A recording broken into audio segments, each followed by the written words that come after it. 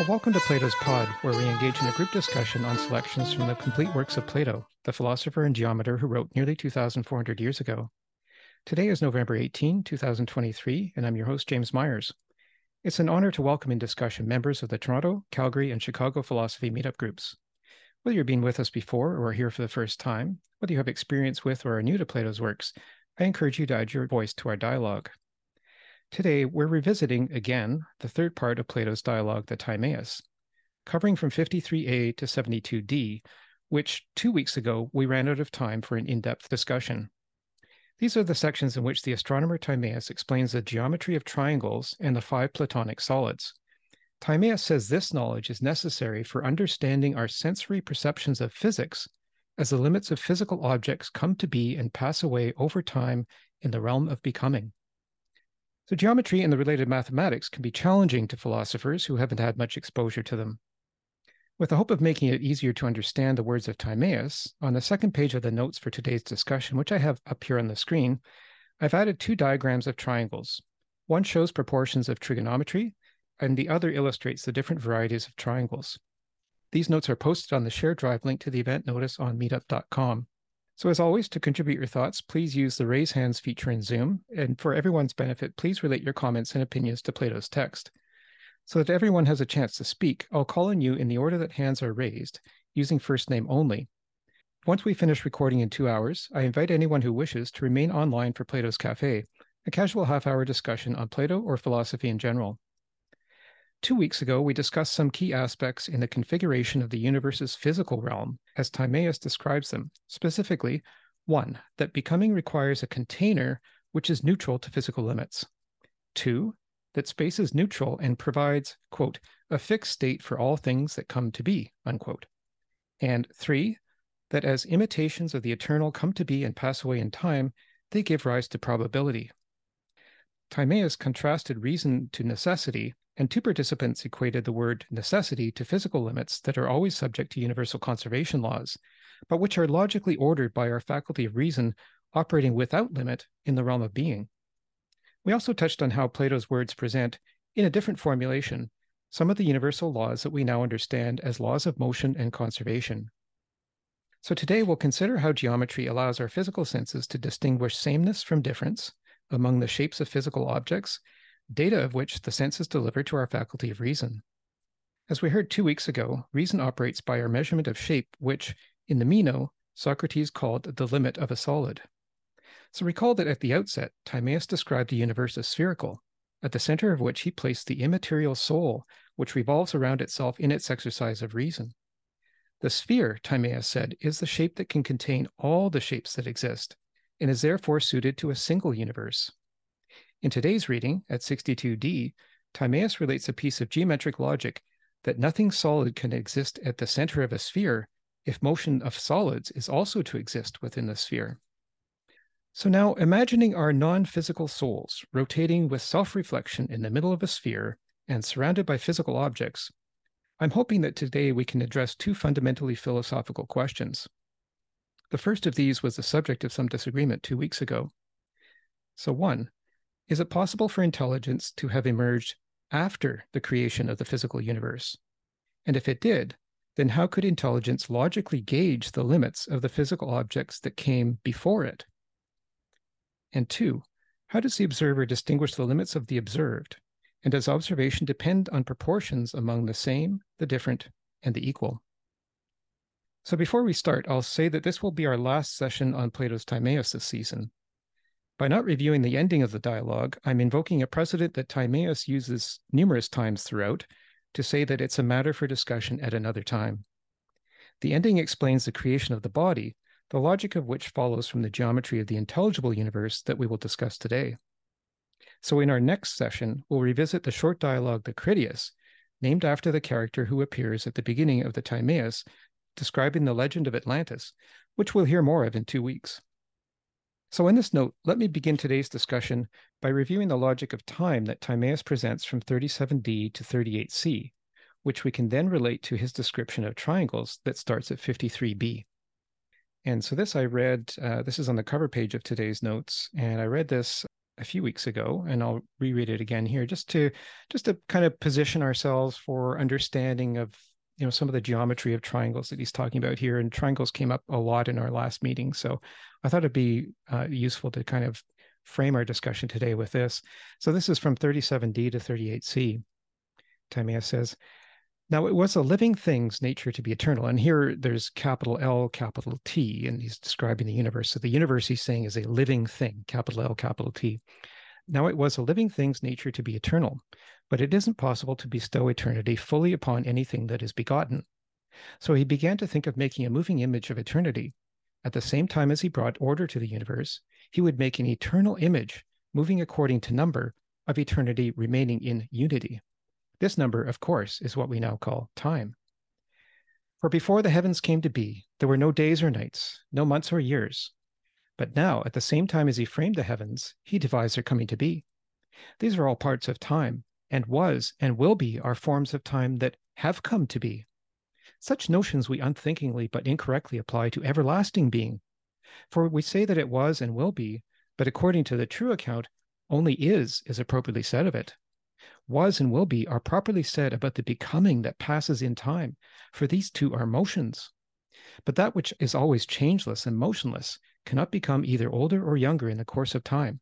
It neither ever became so, nor is it now such that it has become so, nor will it ever become so in the future.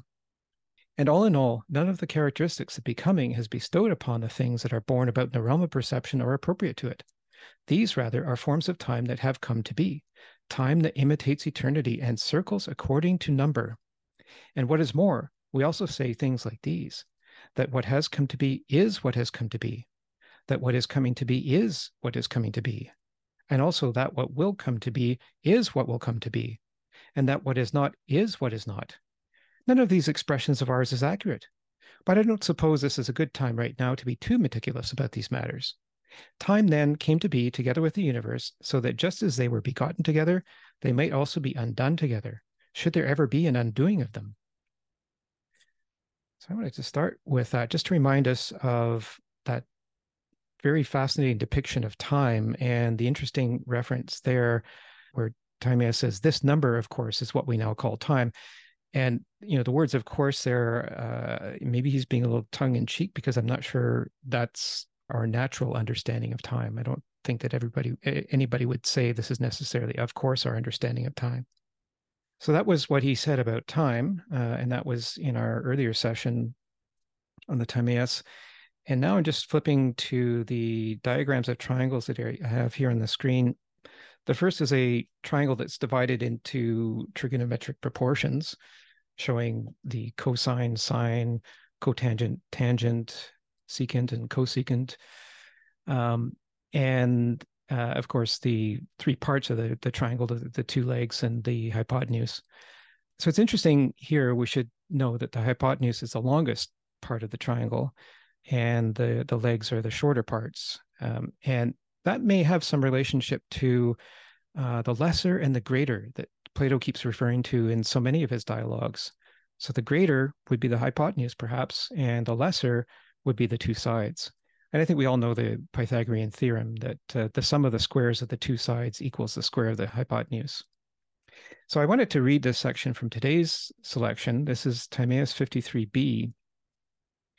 And this refers to physics. When he says bodily form, he's talking about physics here. So he says, now everything that has bodily form also has depth. Depth, moreover, is of necessity comprehended within surface, and any surface bounded by straight lines is composed of triangles.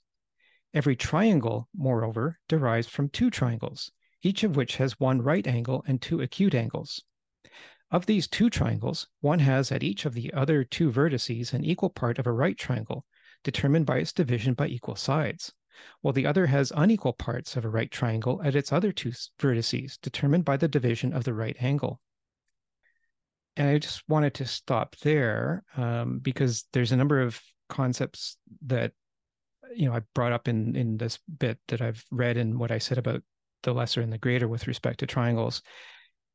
And I wanted to see if there's any reaction to that part that I just read from Timaeus 53b, starting with the contention that everything has bodily form also has depth, which I think is there he's talking about 3 dimensions. So a triangle is in 2 dimensions, but then when it's projected with depth, it could be the basis of a physical thing that has bodily form. And then there's the statement that he makes that any surface bounded by straight lines is composed of triangles.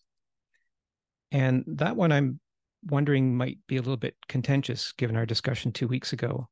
But I'm reading that as meaning that anything physical has to have a boundary. And you can't have a boundary with just 2 lines. You need 3 lines to form a boundary to enclose something with a shape. And all things physical, he said, as we heard 2 weeks ago, have shape. So is there any reaction to this statement that any surface bounded by straight lines is composed of triangles? Is there any dispute to that? Clem, your thoughts? Hi, everyone. No, I actually I don't have any dispute. I think the way I understand it, being bound by a straight line, I may be interpreting it in a wrong way, but to me, he's talking about like a very Euclidean type of geometry where the surface, the plane that he's talking is not a curved plane. So in other words, you can draw the plane that the straight line lies on the plane. So it's not a curved, like it's not an Einstein type of plane, right? So it's a basic Euclidean geometry, which I think is always true. No need to overcomplicate it. So there's absolutely no objection to him being a geometer in that sense. Um, yeah, I'll stop here. Yeah, I think you've introduced the idea of different types of geometry. We talk about Euclidean geometry, which is 2 dimensional, and then we get into higher dimensions of geometry, which is what Einstein was dealing with when he formulated special relativity in 1905 and general relativity in 1915. So thanks for that. We can talk about those differences in geometries. So Roger, your thoughts? Yes, I concur with Clem. I think he's talking about the plane surface, and that surface has a discrete number of segments. It's not a continuous boundary. So you can think of an octagon or a polygon in general, like a triangle, sorry, a rectangle, or so these surfaces are areas or plane surfaces with straight segments on the boundaries. Yeah, sure. Can be construed or can be looked at as comprising a certain number of triangles inside. Yeah, but if we think, for instance, of a surface that's bounded by curved boundaries, then that's a different story. Like, for instance, a circle. You're not going to be able to look at the circle as comprising a number of triangles. You cannot do that. But with straight segments at the boundaries, yeah, I see it. Mhm. Thank you. Good, thank you.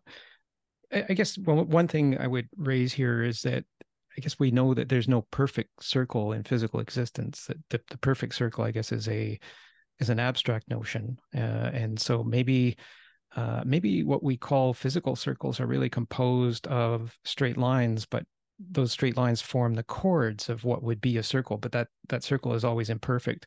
I would just raise that potential in there, and um, that the point just escaped me. But anyway, I'll leave it at that, and we'll go back to Clem. And also on the triangles, to me, the way he introduces them as everything on the plane being made by triangles, it's actually a very very true statement as well, because I would view triangles as the basic building block in that sense. Because what's the minimum shape that we need? I think we touched on that in prior discussions as well. Because you can construct pretty much any shape, I would say, including a circle and anything that has a curve on the plane, within the plane, using triangles. Then you'd have to introduce other mathematical concepts to that, like the calculus, for example. But basically, it's it's a measuring technique. Triangle is your basic shape and basic measuring tool or technique or method that we, human beings being rational beings can use. And I think it's the sense that I'm getting from Euclidean geometry is, what's the minimum effort that we need to expend to achieve, to arrive to a certain goal, a certain conclusion. So it's like an energy saving exercise there. Really, and I expanded on that last time where I cited the Descartes system of coordinates, and basically all our calculus is deriving from there, and it's all, in essence, it's a triangle and the relationships within the triangle. So you have all our modern mathematics condensed, or you could say that you can unpack the theory of triangles, unpack sort of like a software product into the whole theory, into a whole developed complex theory in mathematical field. So I'll stop there. That's really helpful, actually, that perspective that you offered about the triangles offer the basic measuring technique or the basis for measurement and the minimum effort. I really thought that was interesting. I hadn't thought about that before.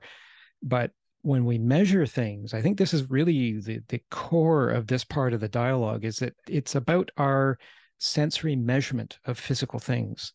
So Timaeus has set up this universe in two different realms. One is the realm of becoming, where everything physical exists. Everything is always in a constant state of motion and in a constant state of change.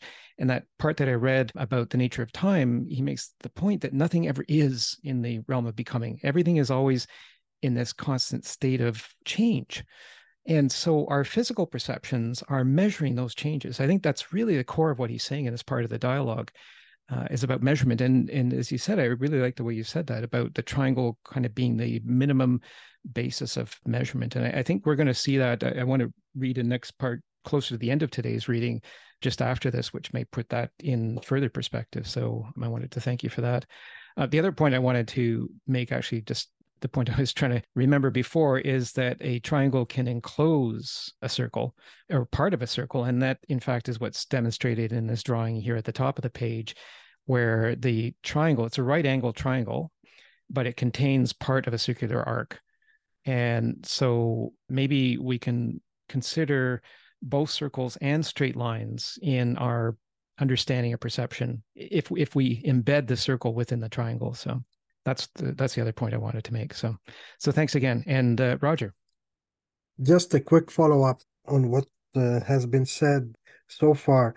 It kind of strikes me like 2,000 years later that we are still using this fundamental concept of subdividing an area into triangles. When we think of, well, Klim mentioned software, when we think of finite elements, for instance, the one of the most common way of meshing or discretizing a surface into a set of discrete elements is to use triangular elements.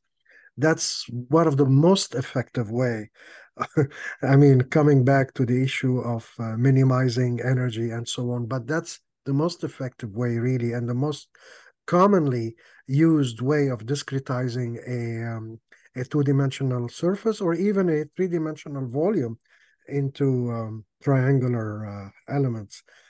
Well, and well, what I'm alluding to is, for instance, if you want to carry out a calculation over a certain area, for instance, if you want to find the distribution of forces as you're bending a certain piece of metal, so you do discretize it first, and you apply the conservation laws, and then you come up with the answer. But the geometrical meshing is basically done with triangular elements, but now they use, of course, rectangular and other kind of coordinate systems, that whatever is convenient. But the triangular discretization is the most common one. And that's really helpful. I didn't know that. And when you say discretization, are you talking about breaking things up into parts? Is that essentially what that means? Yes, is to represent a continuous part of the plane, or that area we're talking about, to subdivide it into smaller elements. And what you do usually when you develop those codes and the software, like if we talk about finite element, Then you take the complicated equations that govern, let's say, the forces and the displacement, or the temperature, or the velocity, whatever you're calculating.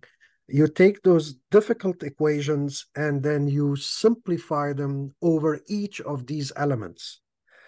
So you implement a very crude solution to those equations over each element. And the smaller those elements are, the more accurate your final answer is going to be. So you go from element to the next, and you connect, of course, and then finally all the way to the boundaries. And that's where you need the computational power. Is the more elements you have, millions of elements sometimes you need. And you can imagine, I mean, even 40 years ago, it was very difficult to carry out those calculations that now you can carry out on a simple laptop. But yes, discretization is to subdivide an area into a discrete number of elements.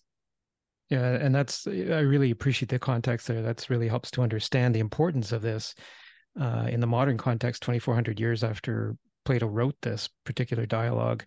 But also a long time after Pythagoras or the Pythagoreans came up with the famous theorem, which I think in the absence of the Pythagorean theorem, I don't think that Newton or Einstein or anybody else would have, did what they did to wind up with what we now use as general relativity. So I think that's pretty critical. So that's really helpful perspective on the importance of triangles. Clem. Yes, also another small comment on where I see geometry comes in as being almost a metaphysical tool or set of tools for Plato to, to actually to talk about metaphysics. Because to me, the principles of geometry, and it's not just my feeling, I think it's supported by what I cited previously as a perennial philosophy, which stems all the way from Plato, Neoplatonics, scholastics, and to modern times, where they operate by very highly abstracts, which they call principles, which really have very, very much in common with the principles of Euclidean geometry. And you mentioned, James, previously that there's this concept of being bound by something and boundaries and limitations. That's, I think, when metaphysicians of the perennial philosophy kind talk about boundaries, or they call them also sometimes conditions, something that, conditions our existence. In metaphysical terms, they do draw analogies from geometry or from Platonic geometry as well, because these are very highly basic notions that are as metaphysical as they are common sense and practical. So that's one point. So I think it's like really a bridge between the pure metaphysics and a discipline like, basic math or basic Euclidean geometry. And that's in itself, I think it's fascinating. And the area that is, there's not a lot of focus on it right now, but I believe it can again be unzipped and unpacked if you start looking at this with a very, very high precision, which I believe what Kant tried to do at some point when he developed his thesis, on which he, I think, started in maybe in prolegomena and the metaphysical foundations of natural sciences. And just briefly, of course, I have not read Kant sufficiently enough, but there are striking analogies in his way of thinking. Now, everything for Kant is kind of internalized. So there are things out there, things in themselves that for which we can, make concepts and conclusions using our, internal capacities, logical capacities, but for which we cannot say how they look like, what they made of, and so on. So there are things in like kind of closed, outside of reach by either our mind or our perceptions. But we do get perceptions of the things outside.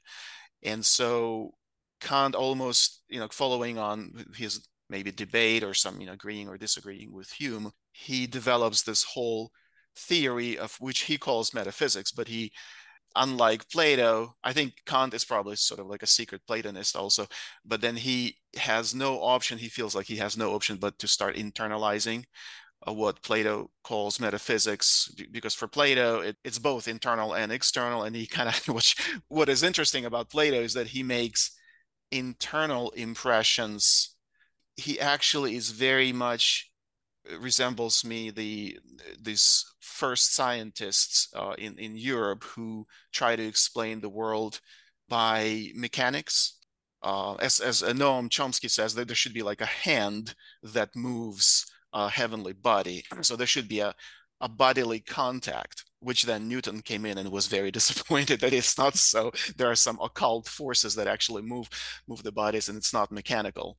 But Plato is kind of interesting. Plato being a metaphysician, when he explains inner senses such as touch and smell, color, he almost like doesn't know of any other alternative other than a mechanical explanation. So if I'm correct interpreting him, which I may or may not be, his definition of, let's say, sense and touch and so on, color, sound, is nothing but, I think in fact it's very strict definition of mechanical interactions of these primary shapes. So a certain type of a mechanical interaction, in almost like in a scientific view of our early European scientists, is equal. Like you can put an equal sign there and say that is the sense, how a certain type of sense is described, nothing else.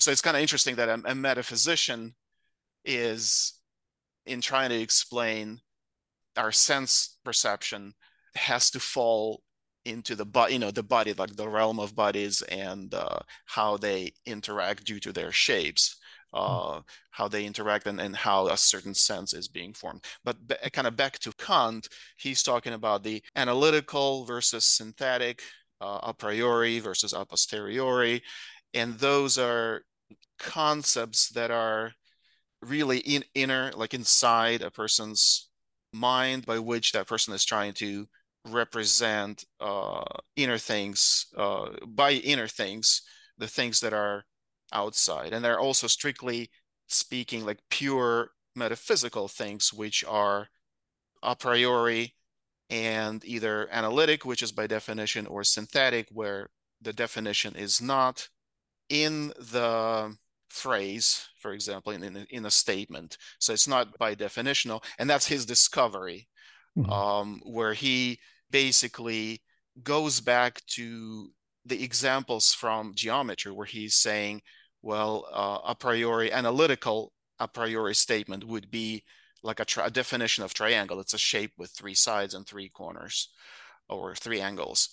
But a synthetic definition of triangle would be that a triangle has, the sum of angles would make up 180 degrees, because it's not necessarily evident from the definition. You have to kind of, put yourself on a logical track to unpack that knowledge that is not obvious, for just by looking at the definition. That's helpful, actually. It's and sorry to interrupt there. I just, before we get too far into Kant, but I think what you just said about a priori and synthetic is very interesting, and it takes us back, I think, maybe to the way Timaeus described the arrangement of the universe as being a sphere, because the sphere contains all the shapes that are, and he put at the middle of the sphere a soul, which is immaterial, because he says, and we'll see this in today's reading, he says that if there were something solid at the middle of a sphere, the sphere could not contain any other motion. And that's the key thing. So he says there has to be something immaterial at the center of the soul. Maybe that's the kind of inner part that you were talking about in terms of Kant and metaphysics. And I think that's pretty important, that we keep this concept in mind. This is how Timaeus has said the universe is, that, we live in this vast array of physical objects, but at the very center of it is the soul of the universe itself. And we each have a share of that soul, which I think, as I've said before, is a very empowering idea. So I think that's helpful. And just, to highlight that, I have this image of a sphere here on the screen. And to take it back to what Roger said before about measuring area and volume, we have here the area, the surface area of a sphere being 4 pi r squared, and the volume being 4/3 pi r cubed.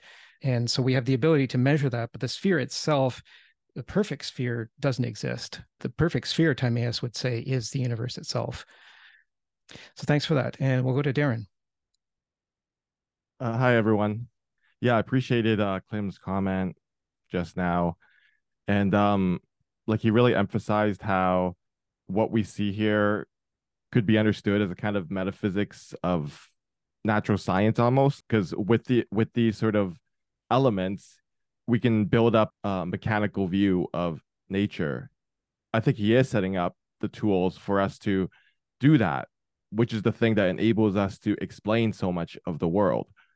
And Plato is saying, underneath at least one theory of the world at the time, that the world, the fundamental elements are like water, fire, air, and earth. He's saying that actually, like, these aren't, we shouldn't even say is with these things, that they can transform into one another because they're actually just made up of triangles. And he has these, he's going to talk about like the octahedron and so on, and all the other, objects. So, but the thing I guess I want to add to that is that it's not a purely mechanical view of the world, right? So actually James just like stole my comment because he brought the soul back to the picture. And I guess the aspect I would add to that is that he talks about, so he talks about two kinds of causes, right? Like this is like emphasized throughout this dialogue. So the sorts that's based on these triangles is the cause of what he calls necessity, and he also calls them auxiliary causes of various points, and he also even calls them secondary causes. But then there's the primary cause, which is the intellectual one, which is a thing that uses all these mechanical objects and laws and how they interact to build the universe we live in. And I think this is sort of like maybe like secret unannounced project in the dialogue, but it's it's everywhere, which is that he's trying to redescribe a lot of phenomenon in these mechanical terms. So he's saying, like, for instance, we saw in previous readings, like he talks about how like people were scared of like celestial phenomena, like stars coming and disappearing. And he says there's actually literally nothing to be scared of. It's all numbers. It's all just geometry and numbers. So I think I made a mistake about in the previous dialogue. In our discussion, I mentioned how like he said people were superstitious about dreams, and how he was saying actually no, there's nothing to be scared about, because like he gives sort of this mechanical reason for why we dream.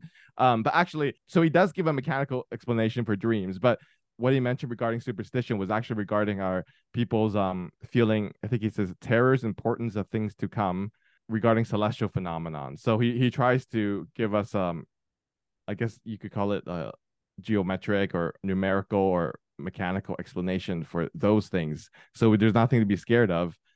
But the world that's created is still, but it's not purely mechanical, because the craftsman that uses these tools to create the world that we do see. So it's sort of like an interesting sort of mix of things, I guess, because the craftsman doesn't literally like bring things. It doesn't seem to be in this story that the craftsman like literally creates the things. He just sort of organizes them and gives them certain proportions. Like there sort of seems to be already a material object around, and then he just sort of uses them to create the world we live in. And even like, for instance, like I don't know if we've mentioned this before, but like one of the view of the universe that's created, like there's the souls, and he says that with the material he used to create the souls, he actually, in that moment, in that process of creation, he assigned each soul to a star. This is part I kind of like the image being presented here.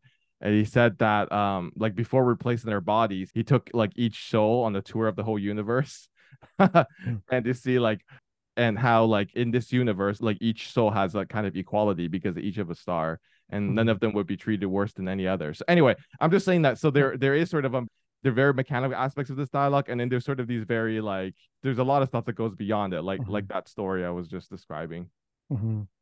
Yeah, and that's interesting, the way that you reminded us of intelligence being the primary cause and the secondary or auxiliary cause, which was in the last part that we read, was referred to as necessary. And it's interesting the way you equated that to the triangle. So, and that could relate to what Roger said about the triangles being, kind of the the basis of measurement. And Klim said that too at the beginning. So, I mean, maybe one question here is one of those two questions I asked at the beginning is what came first, intelligence or the physical universe? And this was a basis of contention in our last meeting 2 weeks ago. And I think Steve, said the related what I think is it's a common view, I think, is that the physical universe came first and intelligence emerged afterwards.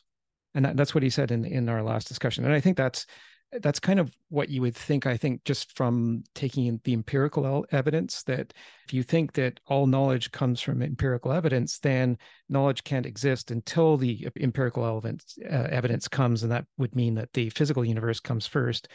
But Timaeus here is saying something very different. He's saying that the intelligent universe comes first and then the physical universe developed. And what you were talking about in terms of proportions, just before I go back to Klim, I just wanted to read this short section here. This is close to the end of today's reading. This is 69b to 69c, and this is all about proportions. Proportions are necessary for measurement.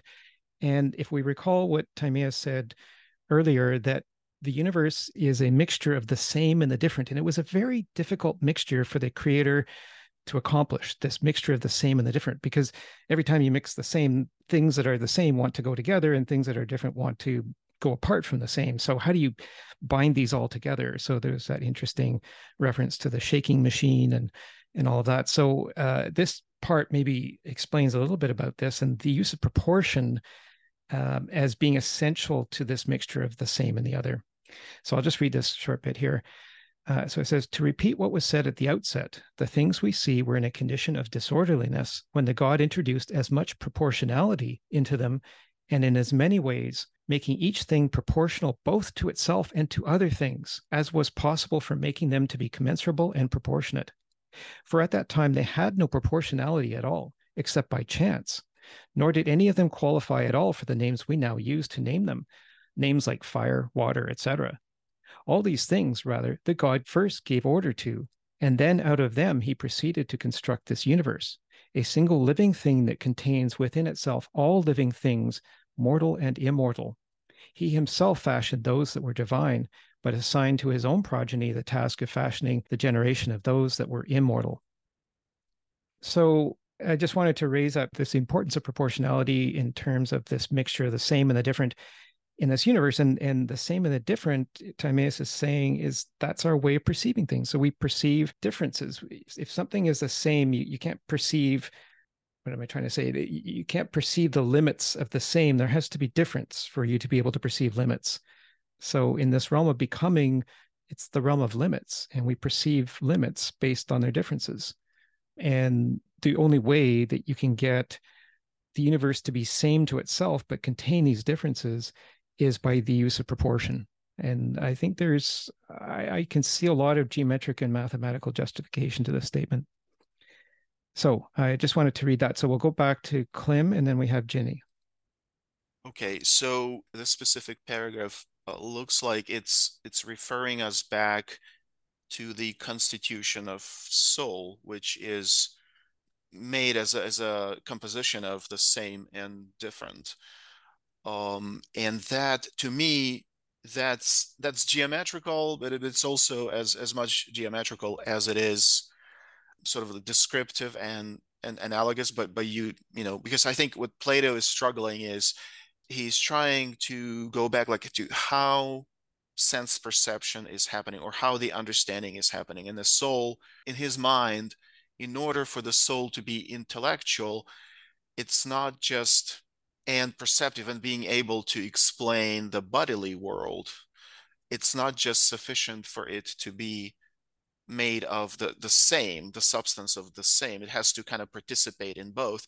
And because it combines both worlds, both qualities, that's how it can be smart, rational, and intellectual. I think that's his, like, maybe I'm confusing something. To me, it seems like that's his rational way of explaining how like the primary, what are the conditions for the primary power of intelligence, meaning like power, not just know self, but to being able to explain the world of the matter, the world of nothingness, of non-being, the pure non-existence, as Timaeus mentions, like in the beginning of the dialogue, the realm of the forms and bodies and constant change as not being, becoming but not being. So that's like on the nature of the soul. And that I agree with what Darren mentioned earlier, that yes, it's not just mechanical, but my logic, and again, it's just my perception, is that yeah, it's both mechanical and intellectual. So soul being at the center of things is sort of the primary key holder as far as the intelligence, and also not just having the interpretive power, but also having the power to lay down the first metaphysical principles for the mechanical laws to operate. So in other words, to get to the realm of mechanical, and I think Plato there, he's actually very consistent if you start thinking about him, because he starts from these basic principles or abilities of the soul to perceive and rationalize, which is purely an intellectual effort. In terms of Kantian terms, it's the pure metaphysics. And then, by the way, going back to Kant, he is mentioning two primary intuitions even before forming of concepts, and those are time and space. It's interesting that he draws similarity between space and geometry, and then time for him, where the perception of time comes from, or the first intuition of time, is the arithmetics. So in other words, like if you start counting 1, 2, 3, those are the numbers are the measures of time, whereas the geometrical shapes are the measures of space. And both space and time are nothing but, he's not talking about the things in themselves, the outside world. Those, for the outside world, he cannot say whether space and time exists. He only says that space and time, as two primary intuitions prior to forming concepts, exist in the inner world of a human being. So these are like the first intuitions that are the principles of his metaphysics. And then he goes not just into geometrical terms, but to the logical, purely logical conceptual framework that he lays down as the first generative principles for the phenomenal world, just the pure inner world to exist. That's very, if you think about it, he kind of unpacks the Plato theory, the first stage, where the world having the mechanical properties. What are the foundational the elements, or the principal metaphysical principles that are the foundation for the natural science? So I do see strong connection there. Now, of course, each philosopher looks slightly differently at things, but yeah, I mean, it's both mechanical, but I would say the pure metaphysical senses and concepts come in a hierarchical order prior to mechanicals, and then you have to almost like have nothing else to do but to slip into the mechanical laws, which again, it could be a trap also in a way, because as I don't know, if you listen to Chomsky again, then he's like, well, and it's kind of interesting because he's being almost like a progressive, anti-religious kind of thinker and anti-theologian, but he has nothing but to say to admit that Newton was himself perplexed that there's nothing mechanical about the laws of nature that he discovered.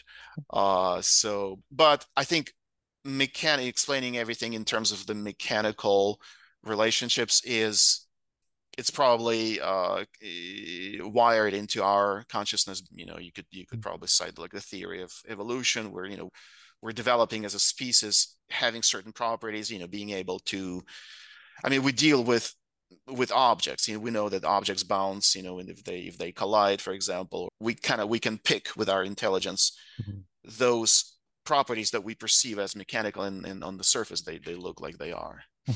Mm-hmm.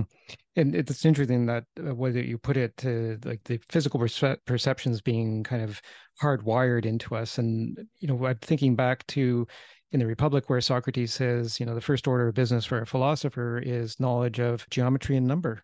And that really kind of speaks to this idea of this hardwiring. Like we're connected to this fabric somehow. But, again, I think that back to that question that I asked, what came first, intelligence? Like, do we believe, Timaeus, that intelligence came first and the physical, which is maybe what you're talking about in terms of mechanical, that came after?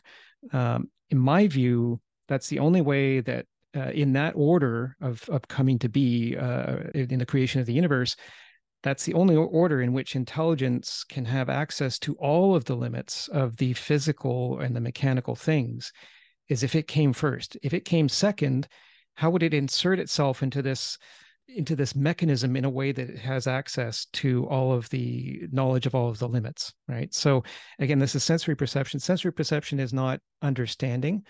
Understanding comes from the exercise of reason, which Timaeus says occurs in the middle of the universal sphere in the soul. But understanding is based on data that the soul gets from the physical senses, and that data is just simply of the physical objects. But that's not data of everything. That's just data of the physical objects. So I think that helps to put it in perspective. And this idea that the observer, therefore, is always different. It's the observer is in a different place, like in this realm of being that is different from the realm of becoming. So the observer is always distinct from the physically observed. That separation of observer and observed is critical. I think without that separation, we're not able to observe everything that is physically occurring, and we miss things. So that to me would be the best way to create a universe, is to keep that separation of observer and observed, which Timaeus has said at 28a is, the observer is in the realm of being and the observed is in the realm of becoming. So thanks for that. And we'll go to Ginny and then to Darren. I just have a very simple question. So if everything is made up of triangles, is that the sphere and circle is made up of triangles? Yeah, I think the sphere and the circle can certainly be decomposed into triangles. You can break them down into triangles. But, a perfect sphere, as in this diagram here, you can see like there's the square grid around the sphere. Right. But you can see how you could break those up into triangles, right? Right. I mean, yeah. the grid, the squares are okay, two triangles, blah, blah, blah. Yeah. But even to the very center of each circle, the very center of that sphere, there's a triangle involved there. Yeah, I guess so. Yeah. Well, actually, that's a very good question. Actually, it's an excellent question. I think Timaeus would say no. I think Timaeus would say that the triangles go down to everything except for the center, because at the center there's nothing. There's nothingness. There's just this little bit of nothingness. Like the smaller the sphere is, the smaller the nothingness gets. But at the center of the sphere of the universe, he says the universe is a sphere. The center, there is nothing solid. So now the triangles are the basis of the solid things, the physically solid things. But yeah, I think Timaeus is kind of saying there's a hole in the middle of the universe. A hole. Yeah. Okay, thank you. Yeah, it's an excellent question. Thank you. Very good question. We'll see what others think. Maybe my interpretation is off, but that's how I'm seeing Timaeus is saying it. So, all right, and we'll go to Darren. Well, he doesn't have. Well, I had my other. I'll just quickly respond to what was just said, and then get to my main comment. So spheres do come into the picture because he made the universe into a sphere, and do spheres have something to do with like the motions of the stars and our souls too? I don't remember. I have to go back, but I think like there's definitely a lot of discussion of spheres, but it doesn't come in. Like I think they might explain motion of the stars because like that's like the motion of understanding and reason and whatever. But regarding the elements with which he's gonna try to create this or Timaeus is gonna use to create a view of how things operate in the world, it seems like that aspect of it that he called, actually in the reading today, he calls it the lumber that the craftsman is going to use. And another thing I'll just say to that is that although there aren't like spheres per se amongst this lumber that the craftsman uses, there are going to be tetrahedrons, octahedrons, isocahedrons, and cubes. So like they're not spheres per se, but once you get to the really micro part of it, I mean, I guess even contemporary physics, we can't say that things are, when you go down small enough, the things aren't literally spheres either. You know, there are other things. But for Plato in this, or at least in this dialogue, yeah, at the bottom there are things that come close to, pretty close to spheres, right? Like what's it? Sorry, I lost that. What was the thing shape called? The icosahedron. Like that's pretty close. Icosahedron, yeah.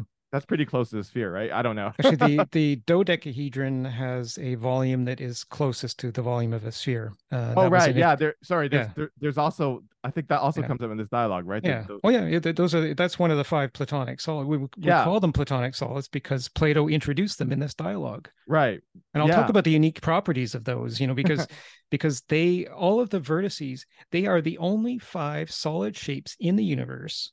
Okay, all of whose vertices inscribe the surface of a sphere. So this sphere on this diagram here, the vertices of those 5 solids are the only ones that consistently touch the inside of that sphere, the circumference of that sphere. They inscribe the circumference. The only 5 solids, right? This is critical, I think, to understanding this dialogue and why he brings the Platonic solids, or the 5 regular solids, into this. Yeah, there are things that come close to like sphere-like things, but maybe you have to like look really close, like get that really far in this metaphysics to see them, because they're like the really tiny constituents. And yeah, these are made apparently, I don't remember what he says in this reading from week or two weeks ago, or 2 sessions ago, but yeah, like these are made up of triangles, right? I think he's gonna say that. So yeah, there we go. Sorry, James just brought up the pictures. So thank you. The pictures of the the dodecahedron. That looks pretty. That's pretty close to spherical as far as the mechanical things go. Well, they all inscribe all of the points of those objects inscribe the circumference of a sphere. Those are the only 5 objects in the universe, all of whose vertices touch the surface of a sphere. Yeah. Yeah, and I could see how, like, if you have enough of the dodecahedron, if they're tiny enough, then you might be able to build something more visible that's like sphere-like. But anyway, that's a different issue. I want to get back to the thing I put my hand up for, which is I wanted to respond to what Clem was saying in the relation with Kant. So this is not a meetup on Kant. I don't want to get bogged down in like too much comparative stuff. That's not fair to people who aren't here for Kant or haven't read the Kant.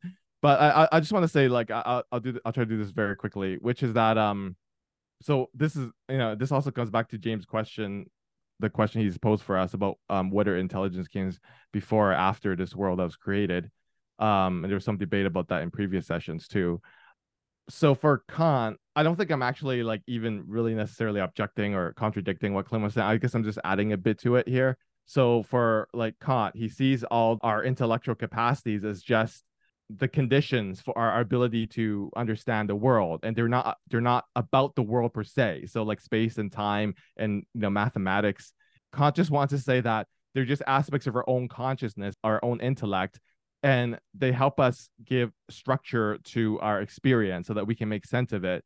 But Kant's limit, like, he doesn't want to go say anything beyond that. He doesn't want to say that is literally how the world is, because there's no leap he can make. He just wants to say that helps us make sense of the world. It works. But he doesn't want to say that's literally how the world is, because what can we say about the world apart from those very conditions of our ability to understand it? Like, he thinks it's like conceptually incoherent or somehow to like be able to say that that's literally how the world is, because I don't know, maybe he talks about other beings and other parts of the universe which might experience the world in different ways, and he might experience time and space in different ways. So but I just want to say, to add to that, so Clem was like right about all that, but I want to say that Plato also is kind of an internalist too, because he doesn't say everything is outside and everything we learn is just through these external sense perceptions. For Plato, we do have, like, this comes back to the idea of the soul. We do have a soul, which is intellectual, right? So it's not some weird, like, spiritual, ghostly thing, and we don't know really what it does. I remember in the previous week, I don't remember exactly what he said, so I have to go back, but Plato explicitly defined the soul as this intellectual thing with these mathematics and, understands geometry and numbers and proportions. So I mean, I was really impressed, but at least in the Timaeus, he just comes right out and say, yeah, that's what the soul, at least that's one of the capacities of it. But I think what's important for Plato is that even in the section we started this session with, so just around that section, he describes how the soul, I think this is just before this section that James read at the start of this meeting. He describes how the soul has sort of reactions to the world when it encounters something that's conforming to it or something. It like straightens out the form of the same, and the soul straightens out or goes into curve or whatever. So there's a way in which the soul sort of reacts to external stimuli in this picture, and then it conforms to it in a way because it already exists in us in a way. So in that way, it's sort of like Kant, like these intellectual abilities and these possibilities already exist in us. It's not like literally all we sort of imbibe from the outside, sort of in a very Humean picture, where everything just comes from the outside. And so, okay, I just want to wrap this up. This brings us back squarely to Plato, luckily. This is actually very important for Plato. This is not like, oh, this is some interesting, side consequence of this view. Oh, yeah, okay, so, things conform and who cares? It's actually a hugely important ethical point, right? And it's part of like almost like a religious kind of point that we want to conform ourselves to the intellectual foundations of the like our world and our universe that's literally out there. And that's how we find, that's almost like the kind of ethical goal for us. Like we find our meaning that way. So this is at the end of last week's reading, so at 69, right? So this was the great quote, and I think this just really just sums up this view of like the relation between inside and outside and the ethical importance of this issue. Actually, she said there, so this was 69a. So the craftsman made use of these the relevant auxiliary causes. It was he himself who gave their fair design to all that comes to be. And then this is the important part. That is why we must distinguish two forms of cause, the divine and the necessary. First, the divine, for which we must search in all things if we are to gain a life of happiness to the extent our nature allows. And second, the necessary causes, for which we must search for the sake of the divine. That is, the goal of our search, our goal of our knowledge. And then he says, our reason is that without the necessary, those other objects about which we are serious cannot on their own be discerned, and hence cannot be comprehended or partaken of in any other way. It's sort of suggesting like we have to know these mechanical causes, but in them, we should be searching for signs of the divine, because that is going to be what gives our soul its meaning and a life of happiness. I mean, that's a pretty significant, so that's maybe the most even like important takeaway, like in terms of ethics from this. So anyway, I'll just wrap up there. So it all has like importance tied to it. It's not just some weird discussion, theoretical discussion we're having. Yeah, no, that's great, and I'm glad you raised that 69a quote, because it really highlights I won't use the word necessity, I'll say the importance of finding the divine cause first, because I think that really points to unity. And if we look for unity first, that which ties everything together, that's almost like a dialectic where we're looking for the first principle. So you look for the first principle, and that's, you get through all of those causes and effects, and you find the first cause, or as close as you can come to the first cause. None of us can put our finger on the exact first cause of everything, but you come as close to that. And then coming as close to that, then you can apprehend all of the necessities, which I think, as two people in our previous session 2 weeks ago, kind of, I like the way they redefine necessity as, the physical, basically the physical limits. Those are the necessities. And so once you've come as close as you can to the first cause, then you can properly assess all of the causes and effects that ensue in the physical objects, which are the necessary parts of the realm of becoming, which is the physical realm. So I think that's really helpful. And then I think you also talked a little bit about the uncertainty in the accounts that we give. And that's just, I wanted to recall what Timaeus said earlier, actually at the beginning when he started to explain this. He says, I won't be able to make an exact account of this. I will give you the likely account. And that's, again, highlighting that in the realm of becoming, the physical realm, we're dealing with probabilities and not certainties. So the only certainty is in the realm of being, and that's the limitless, timeless realm. And the realm of becoming, there's no certainty possible. And we know from Heisenberg and Gödel, as we've spoken many times before, that you cannot have certain knowledge in the physical realm of becoming. So I think that was an important point to make. We'll go to Clem, and then I'll do another reading after you make some comments, Clem. Actually, Darren, very very good. Looping back into the soul, because that was exactly my point as well that I was trying to make. Well, I think you excellently put that. That it's for the sake of the soul, right? So we have to look into the physical properties, however we understand them, to kind of understand what maybe there are higher principles than that. And also, as I mentioned earlier, it looks like soul is composed. There's a reason why Plato describes soul as being composed of two realms, these two polarities that give the soul the ability to perceived ability, right? To not just be purely intellectual, like pure metaphysical in Kantian terms, but also be able to drill down into the maybe mechanical properties of things. In the Toronto meetings that are dedicated to Kant, Toronto Philosophy Club's meetings, I actually went as far as I actually expressed my sense that Kant is a little bit depressing because he has to deal with these two realms where the outside entities are unexplainable, and so you have to put everything in your mind. And I even went as far as I said, well, maybe if you try to bridge the two, maybe you could start with these intuitive capacities of the human mind, which are, in Kantian terms, those are the first very like original, very primary perceptions of space and time, again, prior to forming any concepts about them, which it beats me. I don't know how to me, they're purely conceptual, but Kant is actually very insistent. He's saying those are impressions of like your first impressions of human spirit, of what the reality may be like, whether it's outside or internal. It's those intuitions of space and time. But I kind of went even farther than that, and I said, well, maybe those intuitions of space and time are in their turn are the capacities or the properties of the outside world that kind of merges, like flows into the human, the physical properties that flow into the human mind. Because to me, it's like, well, the perception has to happen somewhere, and Plato says, well, it's sort of mechanical, any kind of perception.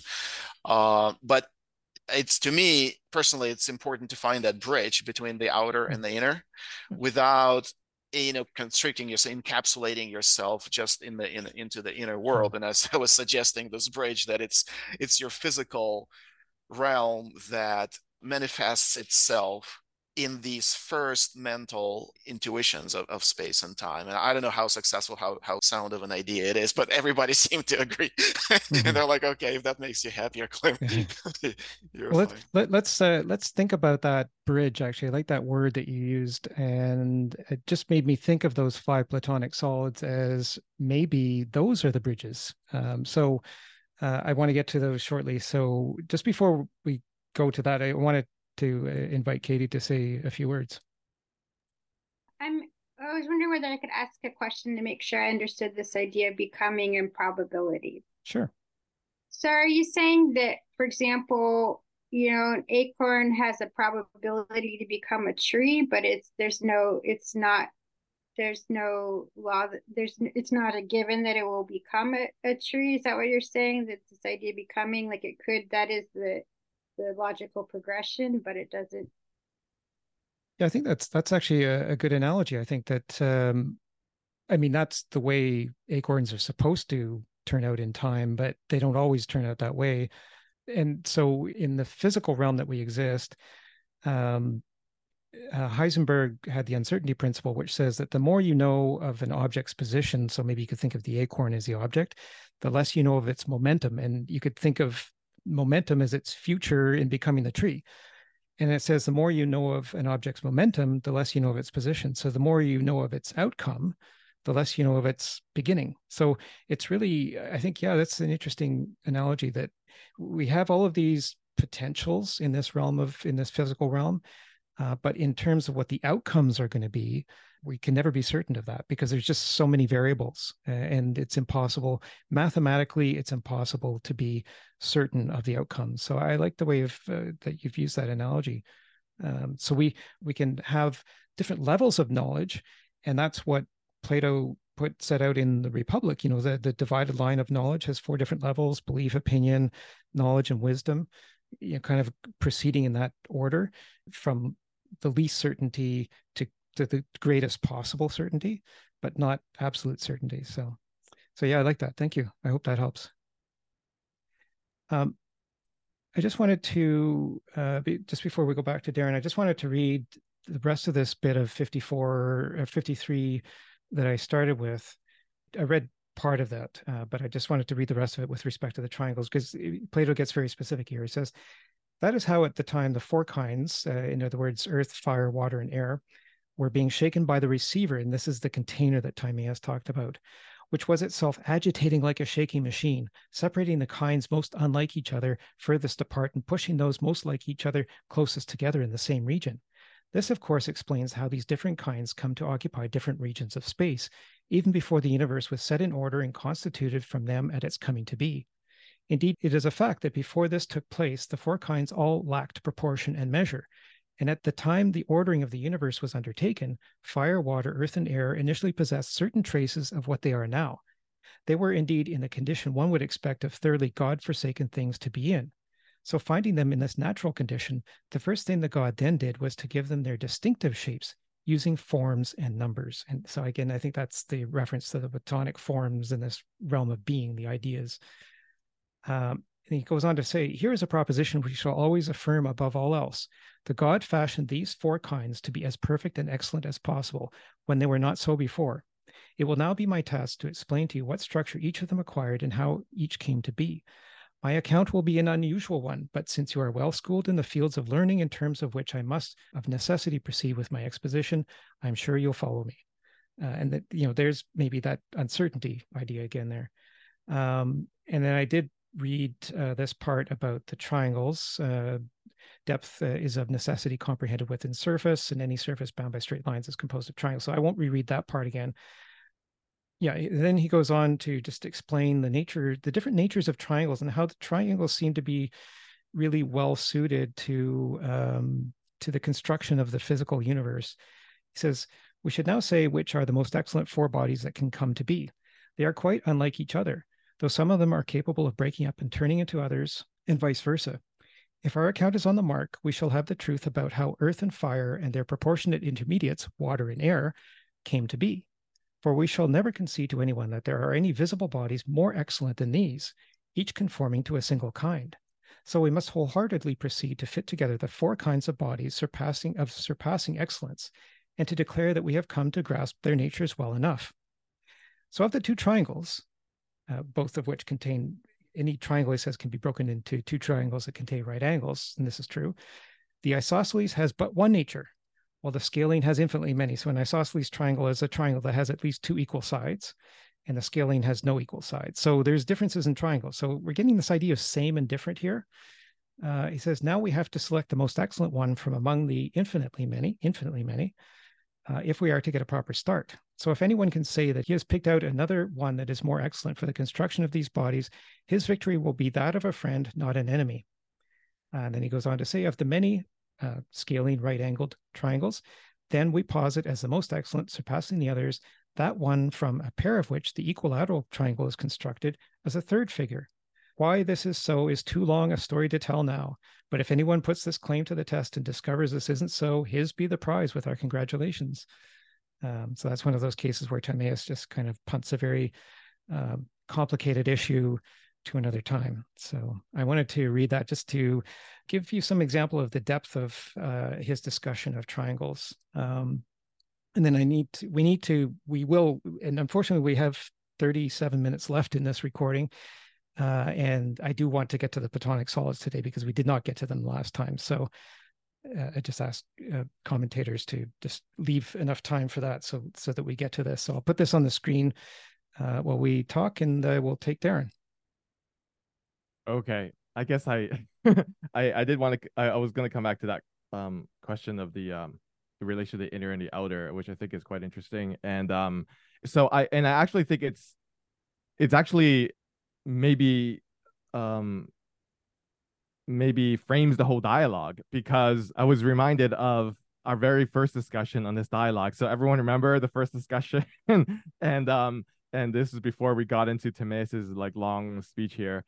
So that was Critias, and they were sort of just having a conversation, and how there were all these like weird coincidences. So we discussed that in the first week in all kinds of ways. And it was kind of eerie almost. But that's precisely on this issue of how Socrates managed to come up with a republic described the previous day in the previous dialogue that somehow resembled this really ancient story of really ancient Athens that Critias heard from somewhere else, and they even seem to share some of the same names and so on and so forth. Like there's all these weird coincidences, but that's precisely because like what comes from Socrates is like reason when he developed the republic resembled like the very first sort of great cities that were created by Athena. But the reason they coincide is because they all have this inner source. So what manifests in the outer world has this deep inner logic. So it's like this. So in fact, this like issue, it like frames this entire dialogue, and part of what is at work now in the current reading is just trying to describe this underlying logic. So I think it's actually really in that frame, it's quite important. And also, so I just want to like, okay, I know you want to go on. I'll just quickly say a few things about this relationship, which I think maybe brings home its importance. So part of the implication of this view is that for Plato, or maybe it's just Timaeus, I don't know, here, is that if we want to find out about our like the deepest part of ourselves, our own souls, and to find like meaning in life, it's not to keep looking inside, which is sort of like what maybe Klim's misgiving about Kant was. It's actually to look outside. Like Plato was saying, we'll find our deepest meaning and satisfaction, our souls will, by doing like science, basically, by in earlier readings, like he actually said this explicitly, by finding out about the motion of the stars, by observing the stars and learning about the stars, we actually put order to our own souls, and we find satisfaction and meaning in life that way. And also like he also describes things like music. He criticized a view of music that's just all about pleasure. For him, like this was in the previous reading of this dialogue, previous meeting, he says music actually it's not just about pleasure, it has something to do with our reason.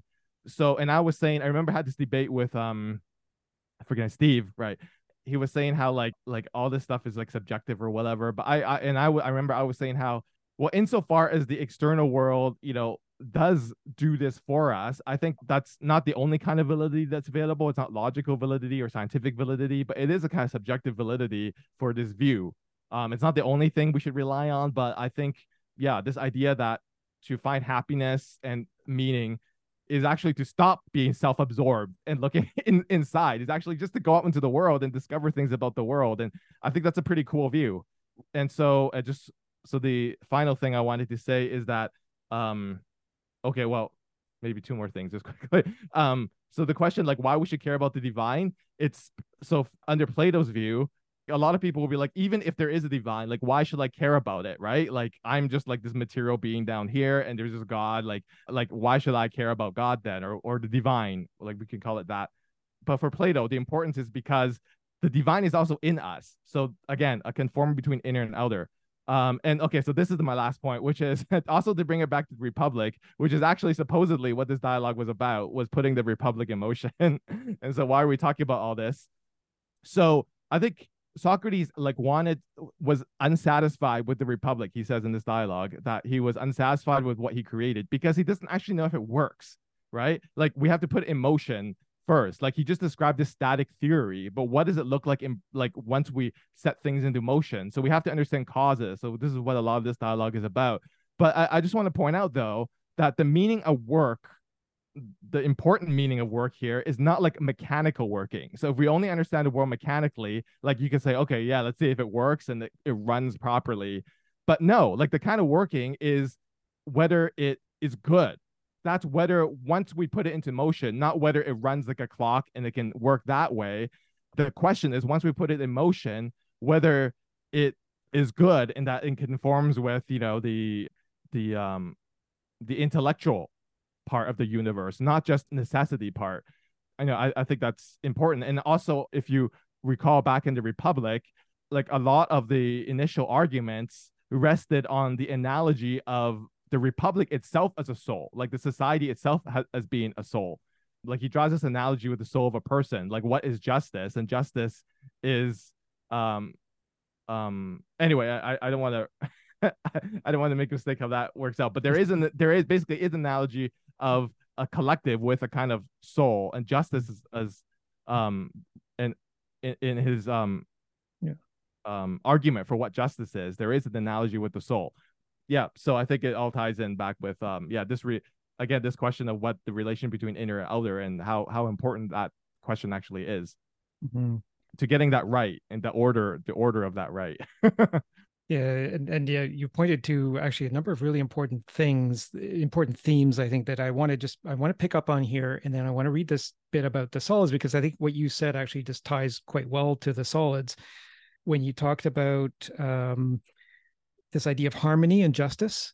I think there is a harmony of these shapes, these 5 Platonic solids. There is this harmony. It's spherical harmony. And Timaeus, having said that the universe is a sphere, the way you create harmony within that sphere is with these 5 solids, because the edges of these 5 solids are they are all equal, right? So you have these 5 solids, and these 5 solids, by the way, all fit together. And I know the geometry of this very well. The 5 solids all fit together. And because the sides of each of those solids are equal, that could create quite a lot of harmony in that sphere, like maybe perfect harmony in that sphere, right? And those are the only 5 solids in the universe that can do that. They as I said, their vertices all inscribe the circumference of that sphere. So that's critical. So you talked about harmony and putting order in our souls and all of this, which reminds me of something that Timaeus said earlier, and this relates to my question about what came first in the universe. Timaeus acknowledged that when a person is born, that person does not yet have intelligence. Although intelligence, he says, was the first thing that was created in the universe, when a person is born, they're not born with that intelligence. They have to first get their souls in order. And he talks about the rotations, the orbits of the souls, putting those orbits in order so that intelligence then comes to that being. But because all knowledge is recollection, that intelligence is inherent. It just needs to be triggered, I guess, by that, by that harmonizing of the orbits that he talks about. So I think that's a very important point that relates very much to what you said. And then you used, I think near the beginning of what you said, the word deep inner logic. And this, I think, is exactly what the 5 Platonic solids can do, is deliver this deep inner logic of the sphere. So I want to talk about that. And then you mentioned Atlantis, and that's why we're going to do the dialogue that Critias, which is a short dialogue, next, because it'll take us back to that theme of Atlantis, which was brought up at the beginning of the Timaeus. So that's a number of things you said that really tie things together well. So I wanted to read this bit from 54E to 55D, and this is on the 5 regular solids, which we now call Platonic solids because Plato wrote about them in this dialogue 2,400 years ago. So he says, leading the way, in other words, the first solid, will be the primary form, the tetrahedron, the tiniest structure whose elementary triangle is the one whose hypotenuse is twice the length of its shorter side. And note this ratio, 2 to 1. Now, when a pair of such triangles are juxtaposed along the diagonal, and this is done 3 times, and their diagonals and short sides converge upon a single point as center, the result is a single equilateral triangle composed of 6 such triangles. When 4 of these equilateral triangles are combined, a single solid angle is produced at the junction of 3 plane angles. This, as it turns out, is the angle which comes right after the most obtuse, and obtuse means greater than 90 degrees, of the plane angles. And he says most here, which could relate to Plato's greatest, like the greater and the lesser. So the most would be the greater. And he goes on, and once 4 such solid angles have been completed, we get the primary solid form, which is one that divides the entire circumference into equal and similar parts. Like circumference, right? So he's talking about the sphere here. Divides the entire circumference into equal and similar parts. Okay, so there's the same, that key form of the same And then he goes on. The second solid form, which is the octahedron, is constructed out of the same triangles, which, however, are now arranged in 8 equilateral triangles and produce a single solid angle. And then the translator notes that this is the 180-degree conjunction of 3 60-degree plane angles out of the 4 plane angles. And when 6 such solid angles have been produced, the second body has reached this completion. Now, the third body, which is the icosahedron, is made up of a combination of 120 of the elementary triangles and of 12 solid angles, each enclosed by 5 plane equilateral triangles. This body turns out to have 20 equilateral triangular faces. And let us take our leave of this one of the elementary triangles, the one that has begotten the above 3 kinds of bodies, and turn to the other one, the isosceles triangle, which has begotten the fourth, which is the cube. Arranged in sets of 4, whose right angles come together at the center, the isosceles triangle produced a single equilateral quadrangle, i.e. a square. And when 6 of these quadrangles were combined together, they produced 8 solid angles, each of which was constituted by 3 plane right angles. The shape of the resulting body so constructed is a cube, and it has 6 quadrangular equilateral faces. One other construction, the fifth, the dodecahedron, still remained, and this one the god used for the whole universe, embroidering figures on it. And he goes on to conclude, anyone following this whole line of reasoning might very well be puzzled about whether we should say that there are infinitely many worlds or a finite number of them. If so, he would have to conclude that to answer infinitely many is to take the view of one who is really unfinished in things he ought to be finished in. He would do better to stop with the question whether we should say that there's really just one world or 5, and be puzzled about that answer, while our probable account answer declares there to be but one world. A god, through someone else, taking other things into consideration, will come to a different opinion. We must set him aside, however.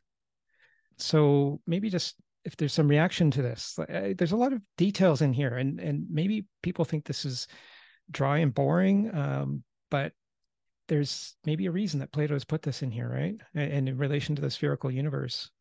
So what do we make of these 5 solids, and why has Plato gone to such lengths to reveal this knowledge to the world 2,400 years ago? Any thoughts on that?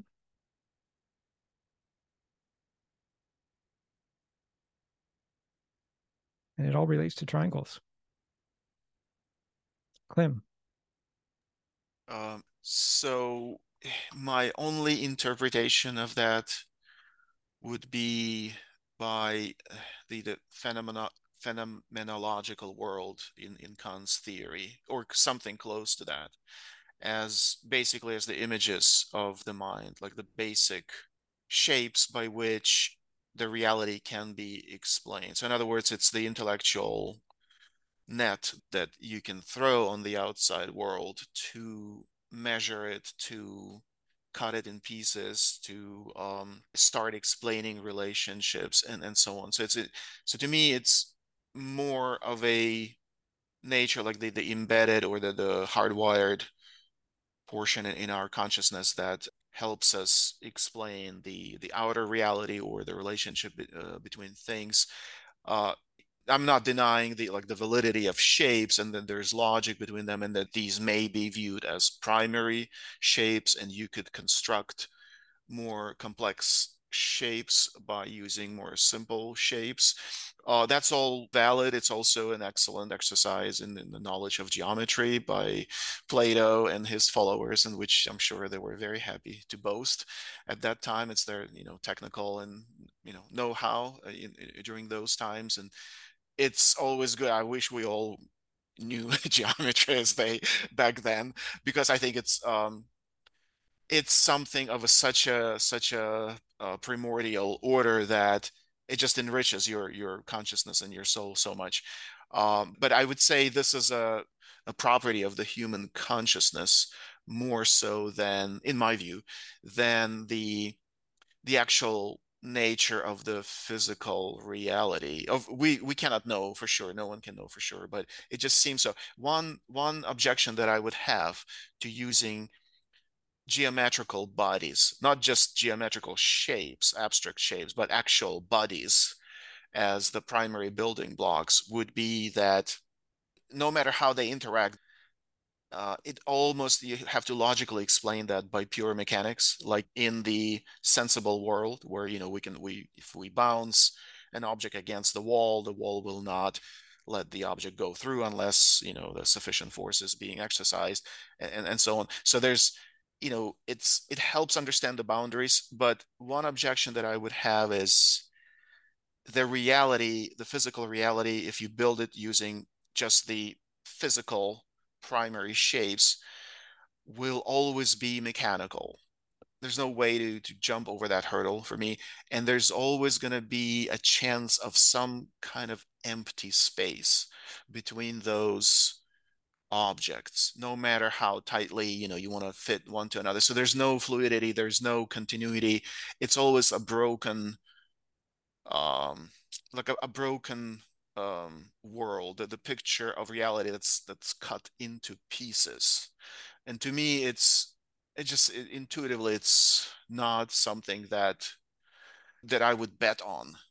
I would rather view reality as maybe like in the modern science terms as some kind of fields, rather than some particles with space between them, some relationships almost of a metaphysical or mathematical order where we're talking about the relationships between objects that are only perceived to be tangible, but in reality it's very hard to prove that anything is of a tangible order. So to me, it's all these boundaries that are reflected in these shapes are pure metaphysical boundaries, not the physical boundary. So in light of that interpretation, then yes, I think it's a good approach by Plato to start approaching mathematically the underlying nature of our reality by basically throwing the whole of mathematical apparatus on the starting with what they knew at the time, which was basic Euclidean geometry, which is, I mean, the right way to go. But our mathematical field has advanced since then, and there's no reason not to imply, and to utilize, our modern mathematics and all various theories that we have. I'm not a mathematician, but I kind of have this sense, an intuitive sense, that you can make an argument for our reality being sort of like a virtual order, sort of like like a matrix, or not literally as a matrix, but more of a maybe there's more virtuality to it than our earlier scientists used to think in terms of just the mechanical properties. Really, it's something more of an intellectual order, pure, as in Kant's terms, would be pure metaphysical order, with the laws of logics probably even standing a little higher than the laws of the mathematics, because you got to start with some very primary laws of how our consciousness operates, which is logical. And so there are laws of formal logic, for example, and then you can develop mathematics out of it. And then who knows what else maybe prior to, or what is the nature of the logical that whole wired built-in framework in our consciousness. But to me, it's almost, if you look at the universe, the inner and the outer, it almost looks like there's one whole reality that's being fragmented by some kind of principle, so some kind of laws that are define the boundaries. And the geometrical shapes are, I think it's a good way to illustrate the general concept. Now, how it's really happening, it's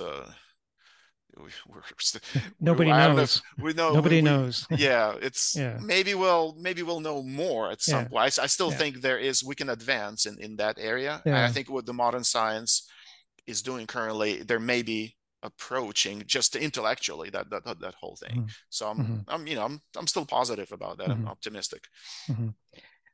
So you said a couple of things there that I wanted to take up, and one of them was basic Euclidean geometry, and Euclid got the five solids from Plato. So Euclid was not the basis of that, Plato was.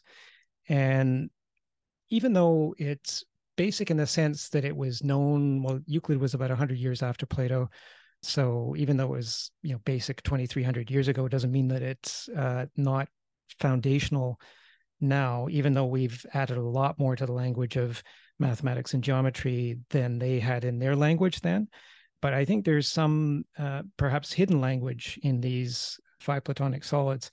And I think one of them is in their ability to provide us with measurements of both spherical volume and spherical area. And so I just go back up to the picture here of the sphere.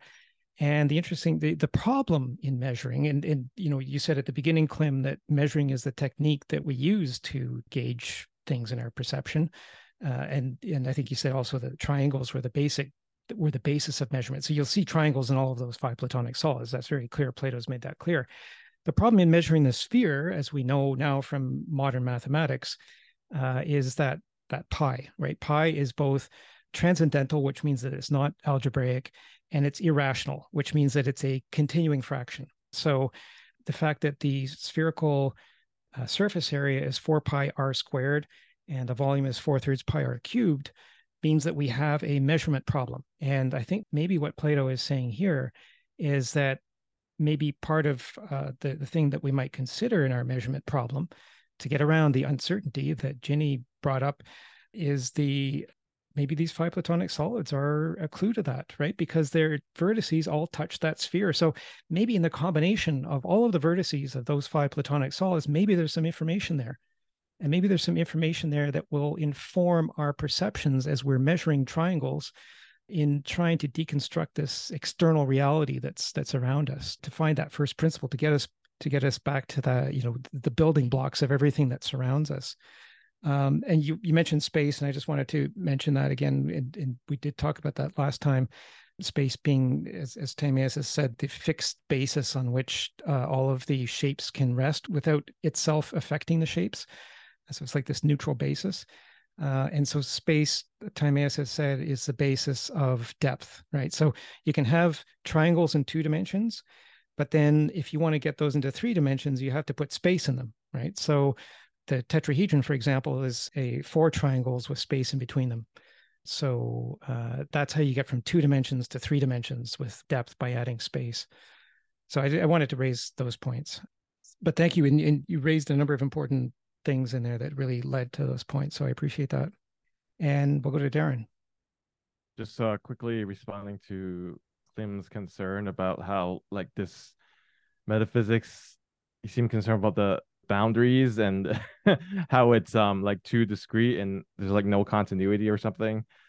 I wonder if the addition of the receptacle, which Plato also talks about, but then just sort of left behind, would sort of help that problem, because this all takes place in the receptacle, which sounds like it's something that's continuous. So that's another sort of aspect of the metaphysics, but I don't know. Yeah. I mean, that section just sounded like he was describing something like space to me, but yeah, I don't know. That might help with that issue though.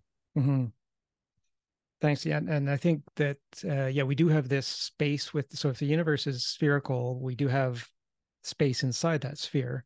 But as I said, that measuring that space, because there is no perfect sphere in physical existence, is difficult. So yeah, I think maybe this is some clue as to what we can use to measure.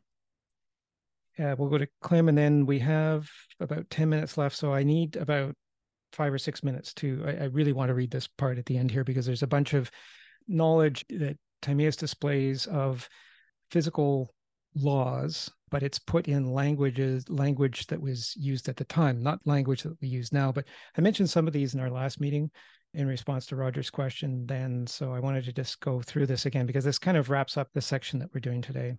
So Clem. Yes, just 2 quick points. James, I like your idea on, that there's maybe some hidden dimension that can be unpacked from the basic geometrical figures. I think, yes, it probably is a valid statement. It just in general, regardless of the which geometrical figures we will start from, whether it's just the plane or the line or the Euclidean point, or a triangle or any something more complex.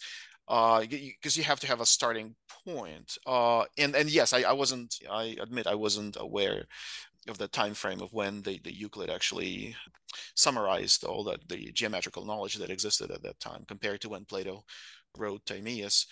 But that's a valid point. I guess it's just that he is being kind of Euclidean in a way, right? Because he is talking about triangles. Now, as far as the space, yeah, first of all, I think it's actually a good point on the like the third dimension, the depth, right? So going from plane to more of a spatial, three-dimensional awareness, and maybe that's what Kant meant. It's unclear without having kind of going into that, but maybe that was his perception, that it's also there's depth to the space rather than maybe there's that depth in which geometry can be constructed. When I was talking about the space, I was really trying to emphasize that point, that there are two ways you can look at geometrical figures being the basis, specifically triangles, and the relationships of the sides of the triangles and the different triangles to other triangles. There are two ways you can look at that. One is pure intellectual and metaphysical, as the building blocks of the virtual type of reality where there is no mechanics. Or you can look at that as mechanical universe, in which sense that the space between those bodily objects becomes a problem to me from the point of view of continuity. That was my objection to pure mechanical view on the universe. And I tend to think that the universe is really like one field of consciousness that is, by metaphysical principles, including the geometry, is subdivided into the reality, the more it goes from the sameness, right, to nothing, to becoming. So there's this continued, the whole continuum from the higher realm to the lower realm without breaking the continuity. And that's where these abstract metaphysical concepts, they come right into place. I mean, like I mentioned before, you can build a virtual reality, just, IT field serving as a good analogy there. Again, I'm not trying to interpret it literally, just as analogy. You can build any building blocks you want in your software as a programmer, for example, different software languages, different systems. We're into the quantum computing, pretty soon. So it's you can build virtual universes by applying metaphysical principles. And so your virtual universe can exist as pure expression of pure metaphysical principles with no mechanics. You don't need mechanics, bodily mechanics in there. I don't know, maybe it's just me, I'm stressing this mechanics, and maybe it's just the way I perceive it as something tangible, and maybe that's not it philosophically, maybe that's not an issue at all, but it's just me, I'm trying, I guess, personally, to get over that hurdle. Okay, well, let's see how far we can get. So I would ask if folks could stay on for another 5 minutes or so, or 10 minutes, if we can run a little bit late on this one, just because I want to read this. And you mentioned, Klim, the quantum computer. So that's a very interesting example of something that is fundamentally geometric, fundamentally. So the quantum is, and I've said this before, is the smallest packet of energy that can either be a cause or an effect. So it's the very basic element of cause and effect, at least in the physical universe, is the quantum. So here we are trying to compute with these very basic building blocks of the physical universe. So it's a very interesting thing. And I've followed the quantum computing a lot, and it is intensely geometric. So I would say quantum programmers would do well to understand a little bit of Plato's work here, I think. And then, getting back to this idea of sensory perception, which is, kind of the purpose of this meeting. We started by saying that to enclose a physical area, you need at least 3 lines. You can't enclose an area with 2 lines. So sensory perception is going to require 3 points, like literally, to use the word triangulate space and time.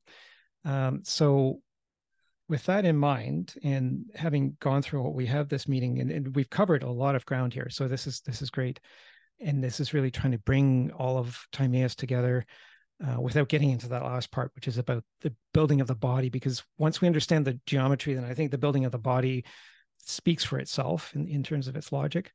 But what we're trying to understand here is spherical logic. And I wanted to read this. I don't know how much I'll get of this 62C to 64C. And I just found this is really reflects a lot of what we know now as physical laws. So he starts off by talking about our perception of heavy and light. So this is greater and lesser again, like the idea that Plato keeps putting in all of his dialogues. Heavy and light can be most clearly explained if we examine them in conjunction with what we call above and below. It is entirely wrong to hold that there are by nature two separate regions, divorced from and entirely opposite one another. The one region below, toward which anything that has a physical mass tends to move, like gravity, right? And the other, the region above, towards which everything makes its way only under force. For given that the whole heaven is spherical, all the points that are situated as extremes at an equal distance from the center must by their nature be extremes of just the same sort. And we must take it that the center, being equidistant from the extremes, is situated at the point that is opposite to all extremes. And I'll just break there because, again, he said that the soul is at the center. So here he's saying that the soul is opposite to all of the extremes. And in the Phaedo and elsewhere, Socrates has said that everything comes to be an opposite. So the soul is taking its measure from the middle and it's measuring the opposites. Okay, so I wanted to point that out in this section. I think it's critically important. He goes on, and now if this is the universe's natural constitution, which of the points just mentioned could you posit as above or below without justly giving the appearance of using totally inappropriate language? There is no justification for describing the universe's central region as a natural above or a natural below, but just as at the center. And the region at the circumference is, to be sure, not the center, but neither is one of its parts so distinguished from any other that it is related to at the center in a specific way more so than any of the other parts opposite to it. What contrary terms could you apply to something that is, by its nature, all alike in every direction? So he's talking about the radius of the sphere here. How could you think to use such terms appropriately? If, further, there is something solid and evenly balanced at the center of the universe, it could not move to any of the extreme points because these are all alike in all directions, right? So that's what I said earlier, is that he's making that geometric point there. I think that if there was something at the center of the sphere that was solid, it would prevent movement in the rest of the sphere. And then he goes on, but if you could travel around it in a circle, you would repeatedly take a position at your own antipodes and call the very same part of it now the part above, and then the part below. For the whole universe, as we have just said, is spherical, and to say that some region of it is above and another is below makes no sense. The origin of these terms and the subjects to which they really apply, which explain how we have become accustomed to using them in dividing the world as a whole in this way, we must resolve by adopting the following supposition. Imagine a man stepping onto that region of the universe that is the particular province of fire, where the greatest mass of fire is gathered together, and towards which other fire moves. Imagine further that he has the power to remove some parts of the fire and place them on scales. When he raises the beam and drags the fire into the alien air, applying force to it, clearly the lesser quantity of fire somehow gives way to his force and more easily than the greater. This talks, I think, a little bit about thermodynamics in here. For when two things are raised by one and the same exertion, the lesser quantity will invariably yield more readily, and the greater, which offers more resistance, less readily to the force applied. And we now know that's part of the laws of motion. And so the large quantity will be described as heavy and moving downward, and the small one as light and moving upward. Now, this is the very thing we must detect ourselves doing in our own region. When we stand on the earth and weigh out one earth-like thing against the other, and sometimes some earth itself, we drag these things by force, contrary to their natural tendency, into the alien air. While both of them tend to cling to what is akin to them, nevertheless, the smaller one will yield sooner and more readily than the larger one to the force we apply that introduces it into the alien stuff. Now, this is what we call light, and the region into which we force it to go, we call above. Their opposites we call heavy and below. Now, the things necessarily differ relatively to one another because the various masses of the elemental kinds of body occupy opposite regions. What in one region is light, heavy, below, or above will all be found to become or to be directly opposite to, or at an angle to, or in any and every different direction from what is light, heavy, below, or above in the opposite region. I think I'll stop reading that there and just point out I think that they're talking again about our sensory perception and how we measure things and how we measure things relative to each other. And so he started with the heavy and light, and then he went into above and below. And we have to recall at the beginning of the dialogue when Timaeus described the placement of the soul at the middle of the sphere, he said that there were 7 motions. The soul was given one motion, which was to rotate it around itself in the middle of the sphere. The other 6 motions, he said, the God took away and put into the physical dimensions of the universe, into the realm of becoming. So here he's talking about these motions and how we perceive these motions. And so I think I don't know, I'm seeing some geometric logic in this. And we only have, unfortunately, just a few minutes left, but I don't know if there's any comments on this part in our sensory perception, given what we've said about the spherical universe, about triangles, about differences in the same, about the container, about space. Maybe we can come back to this then when we take up the Critias, and I think we'll find echoes of the Timaeus in the Critias, and maybe the Critias will help us to understand a little bit more about why the legend of Atlantis was brought up at the beginning of the Timaeus. So yeah, I think we can keep this in mind. I would like folks to think about this, though, in terms of, does this represent some basis for our perception? And understanding this basis for our perception is essentially geometric, then how do we make reason out of this geometry? And is that why Socrates said in the Republic that knowledge of geometry and number is essential to any philosopher? So Klim, just briefly. Yes, very briefly to comment on strictly what my perception of this is. Yeah, you can probably summarize this in a maximum, which would be mechanics is virtual. I mean, that's the best that I can say. I mean, that's how I would reconcile the tangibility of objects and thinking about the world that's being made of the gross matter, right? Is that it's all virtual. And there's nothing wrong with that, right? That you just have to basically get rid of this idea as being idea that defines the gross matter as something other than just the constitution of some metaphysical principles, which is, it's totally fine. I don't know if that's what necessarily Plato meant. It looks like he certainly can be interpreted that way, and probably our modern science is probably struggling with this particular question right now. And yeah, again, that word virtual there, and it makes me think of what I referred to as Socrates saying that everything comes to be in opposites. And so maybe what we are understanding is, or we're measuring the opposites, and then once we know what the opposites are, we know all of the matter or the content in between the opposites. But the opposites themselves, if the opposites are lying on a sphere, they would be virtual, because there is no such thing as a perfect sphere except for the universe itself, which is what Timaeus is saying. Klim. Yes, actually, what you just said leads me back to the Hindu concept in Sankhya, which the 2 poles that I mentioned in the prior meeting, the Purusha, which can be probably identified with the sameness, roughly. These are not to be mixed. These are 2 different systems, the Platonic and the Hinduist. But there's some similarity to them. So the Purusha would be the sameness, let's say the realm of the spirit, roughly, in the scientific terms. And the Prakriti would be sort of like the nature portion, and also could be identified within the realm of the non-existent and ever changing things, ever becoming but never being. Potentially could be, you can make that parallel. Both, to what you just said, both realms or both poles are the principles of existence, but none do exist in our sense. So they're both outside of the realm of exist. Actually, they're both outside of the realm of the being.